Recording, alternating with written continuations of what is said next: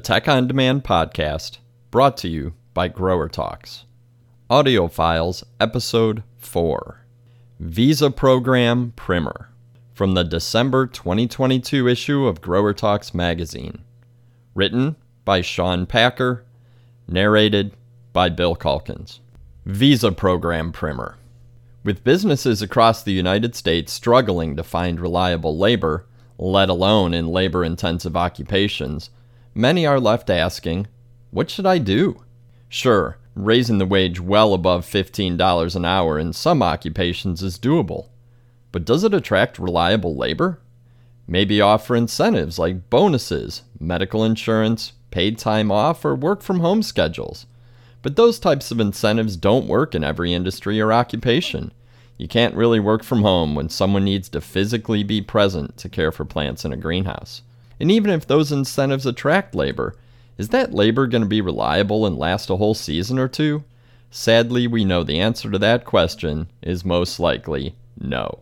That answer is why many employers turn to the temporary foreign guest worker visa programs like H-2A and H-2B visa. So much so that we're seeing record numbers of applications. In 2021, the U.S. Department of Labor certified 317,619 H-2A temporary agricultural visas and 181,451 H-2B temporary non-agricultural visas.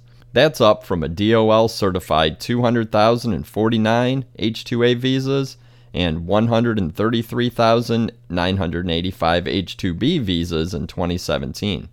Here are 5 things you should consider before embarking on this journey of hiring workers under these programs. Number 1. Do you have a season? These 2 visa programs require an employer to have a temporary need or a season. You would think in agricultural production that wouldn't be difficult to prove, but as modern agriculture expands and evolves, it's becoming exceedingly difficult to prove to DOL that your need isn't permanent. This is especially true in the nursery and greenhouse industry, as DOL sees your ability to produce year-round as a permanent need, or your decision not to produce year-round as an economic decision to be able to access the program. In the landscape installation and maintenance industries, it's much easier. In fact, the largest industry user of the H-2B program is the landscape industry. Number 2. Direct hire or contractor. This consideration is in large part more of an H-2A concern, as the H-2B program makes it more difficult to hire a contractor. For the H-2A program, though, the decision to be a direct hire employer or hire a farm labor contractor that also hires H-2A workers is important, as it determines how involved you'll be.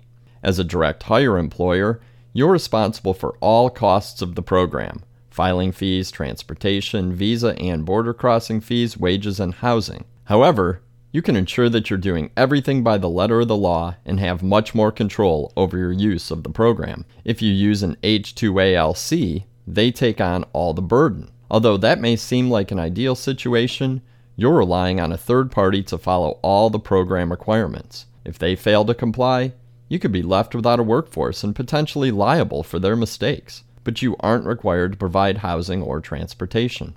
Another potential issue when using an H-2ALC is their seasonality. If they take on too many clients in your area and file for longer periods of time to accommodate those clients, you could be left without a workforce if DOL questions their seasonal need.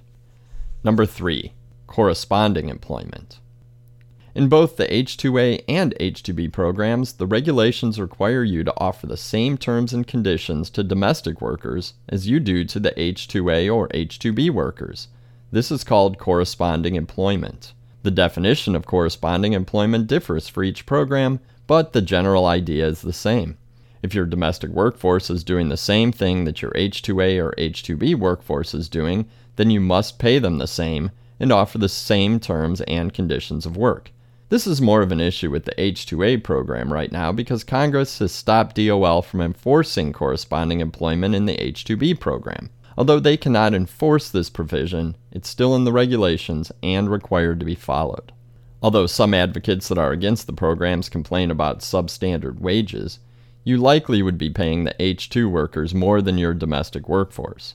This is why the corresponding employment provisions are important to understand, because if you're paying the H-2 worker more, you would have to pay your domestic workers doing the same job the same wage as your H-2 workers. Number 4, the adverse effect wage rate, or prevailing wage.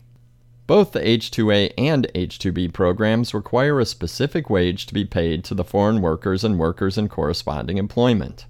For the H-2A program, that wage is the adverse effect wage rate, and the national average right now is $15.92.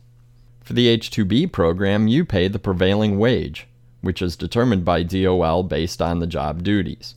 The H-2B wage is the mean wage for the occupation in the area of intended employment, so it's not an entry-level wage. For instance, a landscaping worker in Columbus, Ohio, would be paid $15.69 an hour right now, while the entry-level wage is $12.53. As mentioned before, this is an important consideration because you're required to pay your workers in corresponding employment the same wage. For the H-2A program, the AEWR is set by a survey called the Farm Labor Survey. The Farm Labor Survey surveys farms and ranches across the country for the wages paid to farm workers. It's then published as a combined field and livestock worker wage. DOL uses this survey to publish the annual AEWR that must be paid in your state. The AEWR has been increasing at nearly 10% each year, and in some places is well over $15 an hour. Number 5, the cost. If the cost of paying higher wages wasn't enough, the programs come with many other costs. First, there are filing fees for both programs. The H-2A program carries a certification fee at DOL of $100 plus $10 a worker, not to exceed $1,000.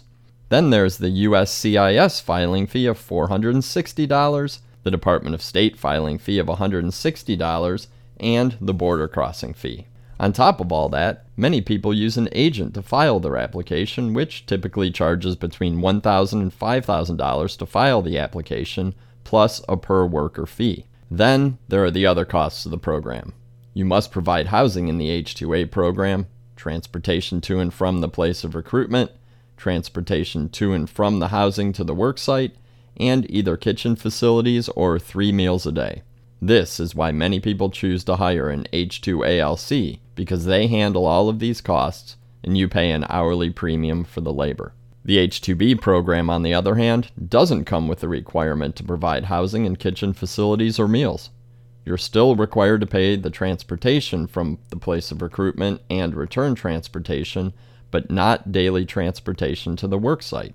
There's no certification fee at DOL, but you still pay the USCIS, Department of State, and border crossing fees. You can also opt to pay an additional amount at USCIS for premium processing, meaning they'll process your case within 15 days. That's an additional $1,500 for premium processing. Like with the H-2A, many people use agents to file, and the fees are relatively similar. Conclusion. Both the H-2A and H-2B programs are good and viable options for obtaining much-needed labor relief. They come with a cost, but you get access to a reliable workforce. Additionally, the workers that come in both programs are given a fantastic opportunity that they don't have in their home country. They make a great wage and help their families back home. Many employers that use these programs feel the workers are like family and they come to work year after year. These are just some of the considerations an employer must consider when deciding to participate in these programs. There are many other things to consider as well, since these programs are highly regulated, and not using the programs as intended can get you in serious trouble with the federal government. The next window to apply for foreign workers is January 2024. Visit dol.gov for more info. The end. We hope you enjoyed this episode of Audio Files from the Tech on Demand podcast, brought to you by GROWERTALKS. Be sure to subscribe to the podcast on your favorite app so you never miss an episode.